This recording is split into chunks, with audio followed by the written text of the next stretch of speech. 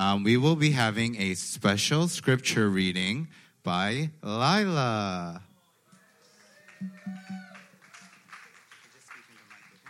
Okay. The Word of God. Luke 19:28-40. After Jesus had said this, he went on ahead going up to Jerusalem. As he approached Bethphage and Bethany at the hill called the Mount of Olives, he sent 2 of his disciples, saying them, "Go to the village ahead of you. As you enter it, you'll find a colt tied there, which no one has ever ridden. Untie it and bring it here. If anyone asks you, 'Why are you untying it?' say, 'The Lord needs it.'" Those who were sent ahead and went and found it, and he had told him as they were untying the colt.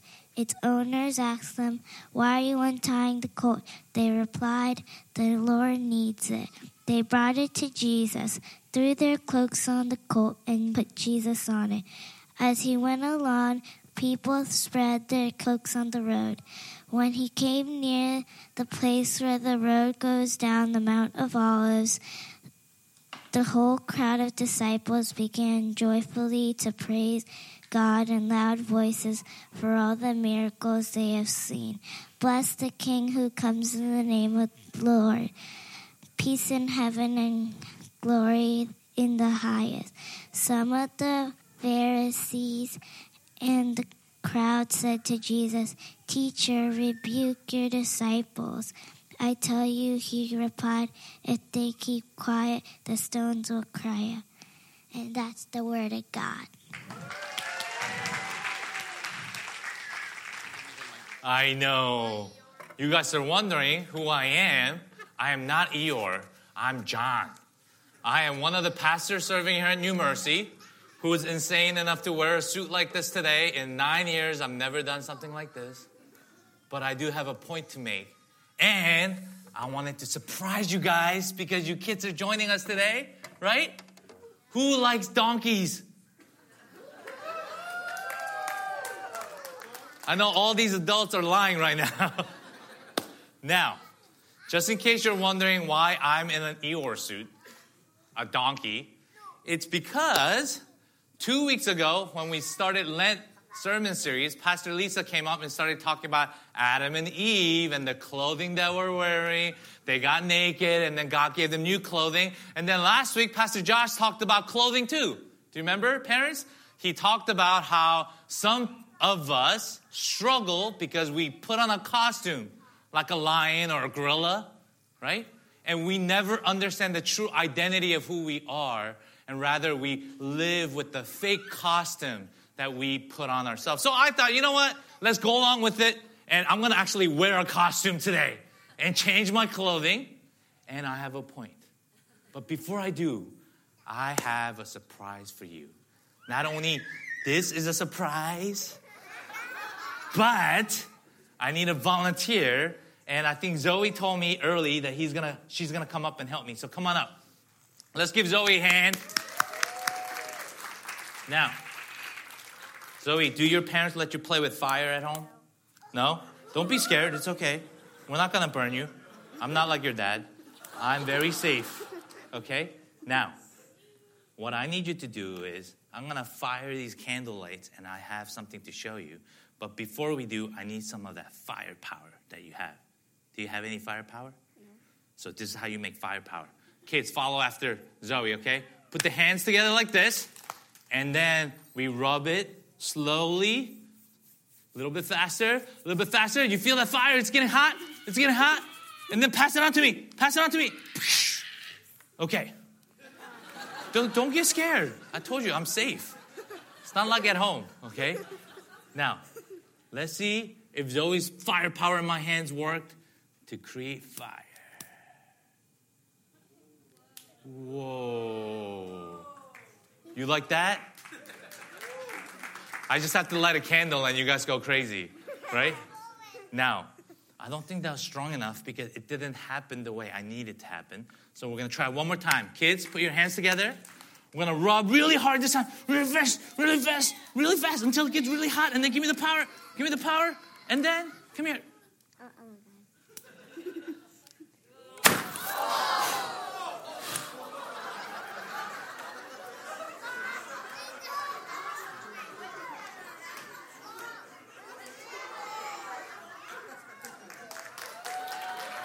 You can go sit down. That was crazy, right? That's called too much firepower, Zoe. Too much power. Now, I know the school's not going to be happy, so don't post this in the school. Now, when you see a candle and you put a fire on, you expect the candle to burn like that. But the reason why magic shows are fun is because something always unexpected happens, right? Magic show would not be fun if you expect, if I took a bird, real bird, show it to you, put it in my pocket, and then I say, hello, here's a bird. It would not be fun. Magic shows are always fun, and magic tricks are a little scary, but fun because something unexpected happens. Just like today, I showed up in a donkey suit unexpectedly, not just to be consistent with other pastors preach, but you know why I'm in a donkey suit today? Because in today's passage in Gospel of Luke, Jesus rides a donkey, and we find out that donkey is very loved by Jesus. But here are some expectations that we have about donkeys. Certain assumptions that we might have of donkeys, right? We all think donkeys are what? A little bit weird, slow, stupid. Yeah, a little bit not as smart. Because when we talk about donkeys, we think about characters like Eeyore in Winnie the Pooh.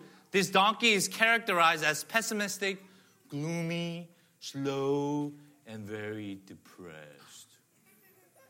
And then, another famous donkey that we know is from where? Shrek. His name is Donkey. And this donkey in Shrek is characterized as an annoying, obnoxious, not so smart sidekick. Right? And in Pinocchio, we also see this place called Pleasure Island, right? Where bad, mischievous boys go. And when they're really, really bad, they turn into donkeys. So, throughout our pop culture, in movies, TV shows, and literature, what we see is that donkeys are very slow, not smart, they're not friendly, they're just a sidekick, and they're very annoying and obnoxious. But guess what? Those assumptions and expectations we have about donkeys are actually all wrong, right? Our expectations about donkeys are all wrong because you know that donkeys are in fact very strong, very dependable, friendly, and very, very obedient. Did you know that donkeys are used to protect sheep and cattle and goats? Like dogs.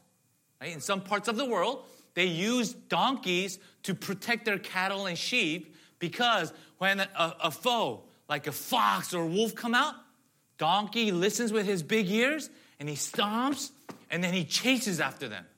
This is all facts. I'm not making this up, right? Donkeys, did you know, are smart enough to warn each other and other animals. When they sleep at night, they have their ears perked up, and when they hear sudden noise from an animal that's dangerous, they make a special noise to let their other donkey friends know. And did you know that? I know that you guys don't know distances too much well, but parents, did you know that donkeys yell to warn other donkeys can travel up to 60 miles? That's crazy. That's superpowers. Unexpected, right? Another unexpected truth about donkeys are that donkeys are very strong and obedient to people. They're very friendly and they're very obedient. Do you know why? Do you know how we know that? Because people, some parts of the world, maybe not in the U.S., when they travel into desert or up in the mountains and the hills that are very, very dangerous, they don't take horses. You know why? Because horses are temperamental. They're a very emotional animal. So when they get spooked, they get scared and they go, ah! and they go crazy. And they might fall off the cliff. But you know, donkeys are very obedient and they're very calm. They, in fact, scientists study donkeys. When something scary happens, they don't get startled right away. They calm themselves and they say they actually reason with their minds and think, is this dangerous for me or is it not? And then they react so that people, when they train donkeys, they take donkeys to dangerous places because they are very calm, obedient animals. In fact, donkeys are also very, very strong. Did you know that? They're very strong. They're stronger than horses that are of the same size. Did you know that? We think horses are almighty and strong, but in fact, donkeys are even stronger, right? And last but not least, did you know that donkeys have incredible memory? Shattering our expectation, donkeys have a special memory that they can recognize areas, locations, or other donkeys that they met 25 years ago. Yeah. Is that crazy? 25 years ago. Our parents don't even remember what happened yesterday. But donkeys can remember what happened 25 years ago. And the friends that they met, right? They can remember 25 years later. Why am I talking so much about donkeys and I'm in a donkey suit? Not just to make you laugh, but because Jesus loved donkeys. Did you know that? Jesus loved donkeys. Because in today's passage, this is what's happening. Jesus is coming back to Jerusalem for one last time. Because we know that Jesus ends up dying on the cross. But today, in today's passage, as Jesus marches in to Jerusalem, knowing that he's going to die on the cross and suffer, he goes to pray. And he sends his 2 disciples down into town and say, hey, go down and find a donkey tied in this random house that you don't even know the owner of. And then untie the donkey and bring it to me. And then the disciples say, Jesus, I don't know whose donkey that is. I don't even know where I'm going. Why would they give me a random donkey that they own? And Jesus says, just tell them that the Messiah Jesus needs. So the disciples go down and they untie the donkey and they bring him to Jesus. And this is how much Jesus loved donkeys. Jesus decided to march into Jerusalem on a donkey while everyone, thousands and thousands and thousands of people have gathered. Some historians argue millions have gathered as Jesus enters into Jerusalem, throwing palm branches, waving at them, throwing their clothes on the ground because they believe that Jesus was the new king that's going to save them. But instead of riding a horse with the big sword, like a real king should, Jesus decided to ride a donkey. You know why? Because donkeys are very humble animals. See, kings during this time, when they fought against other cities, other kings, and they went to war, you know what they rode? What do you think they rode? A horse. But sometimes kings during this time also rode donkeys. You know why? Kings only rode donkeys during this time to show and symbolize and offer peace onto another city. So if you're in the castle and you see a king marching towards you on a horse with the army behind you, you know that he's ready to fight and destroy you, to take over your land. But if you saw a king on a donkey riding towards you, you knew that this king wanted to come humbly before you to offer peace. And this is exactly how Jesus comes into Jerusalem. On a donkey, quietly, humbly. But you know what? We talked about expectations, right? Magic show, something unexpected happens. Donkey suit, pastor wearing one on a Sunday morning, unexpected. Just like it, On the day Jesus comes into Jerusalem as the new king, as people are saying, Messiah, Hosanna, praise God, now we got the new Savior. That's what it means. Hosanna, you're awesome, you're going to save us. You know what they were thinking? They were waving the palm tree branches, and they were expecting this king to ride on a horse, come into their lives, and fight with the soldiers of the Roman Empire and destroy them and rescue all of them. That's what the Jewish Israelites thought. They thought, Hosanna, king is here. They expected the king to come mightily with force and power and destroy and demolish the Roman Empire and save them so that they will sit at the right hand and the left hand of Jesus Christ. And this is why the disciples always fought. They said, you know what? When Jesus becomes real king, then I'm going to be rich. I'm going to be powerful. I'm going to rule over this land next to Jesus. But guess what? All the people's expectations, all those who screamed Hosanna, all those who came out with palm branches, throw clothes and cloaks on the floor to show honor of the new king, they got exactly what they did not expect. Humble king in just a white cloak, riding a donkey. Don't we expect things from God? We all have expectations. We sing to God, Messiah, you are the king, you are my savior. And we expect, God, you will come into my life and you will give me what I want. I need financial security, God. So we take it a step farther. We want financial security by getting me a new job, God. Giving me that bonus, giving me that new salary. Let me win the lottery. Let me win that bet.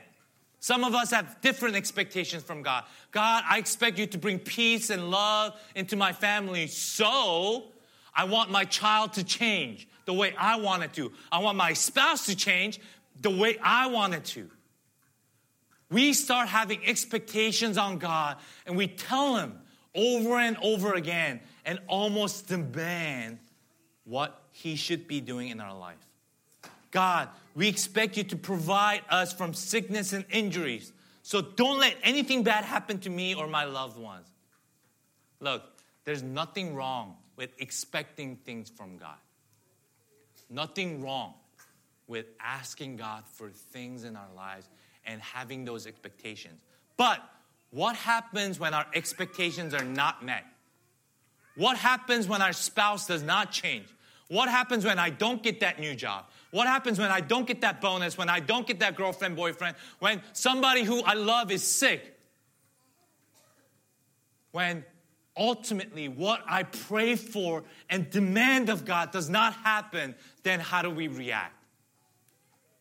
I'll tell you what happens in Luke and in all the Gospels. When their expectation is felt through, when they expected a king to come on a horse and save them from the Roman Empire, and that does not happen, their expectations are shattered. You know what happens?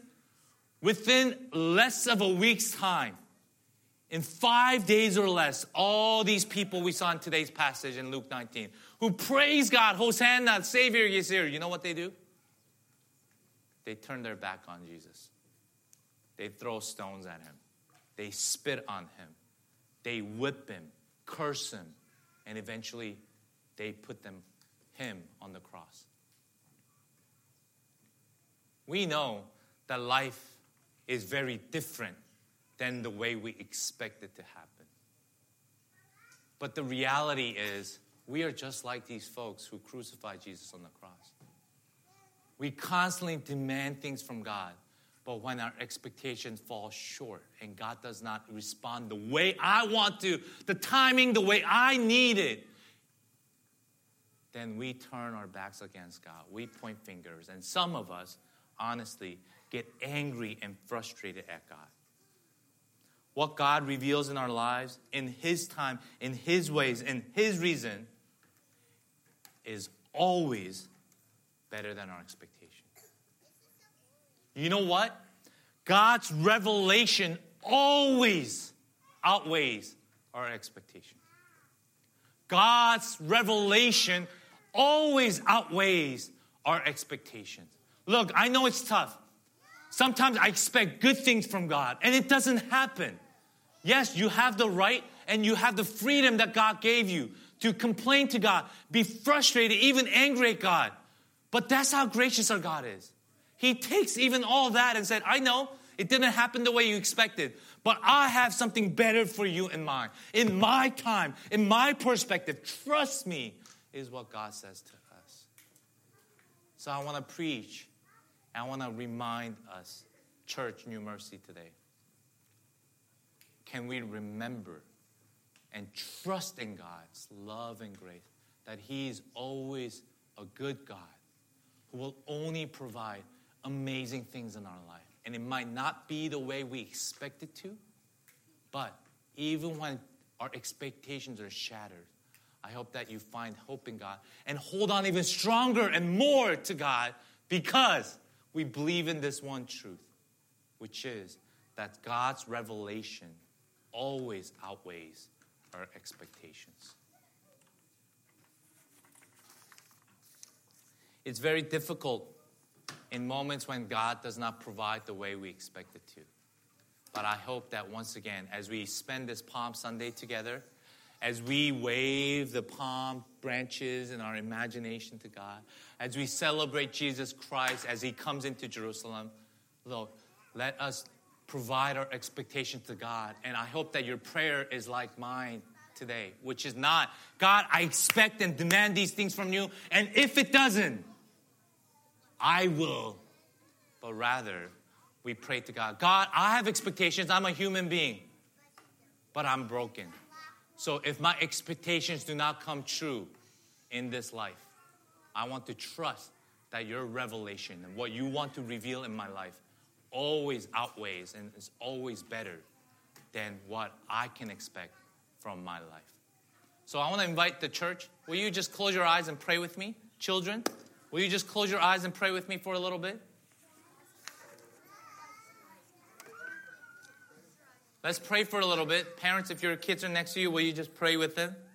Let's pray before we go into time of communion. Let us pray. Lord, we pray to you as one church, one body. We know that this young donkey that you rode was so much more than a sign and symbol of Jesus' humility. Rather, in keeping with your prophecy in the Old Testament, we know that this was a sign and symbol to all those who witnessed Jesus' entrance to Jerusalem, that God was not yet done with them. More than that, the prophet, Lord, speaks the truth that the one riding that donkey had been sent to offer the world another way, another path to victory. And Lord, we thank you that you chose a path to victory that is of humbleness, that is full of trustworthiness, that is full of grace and love. Lord, may we remember that what you reveal in our lives is always greater and better than what we expect. So, Lord, we thank you for being with us and loving us continually.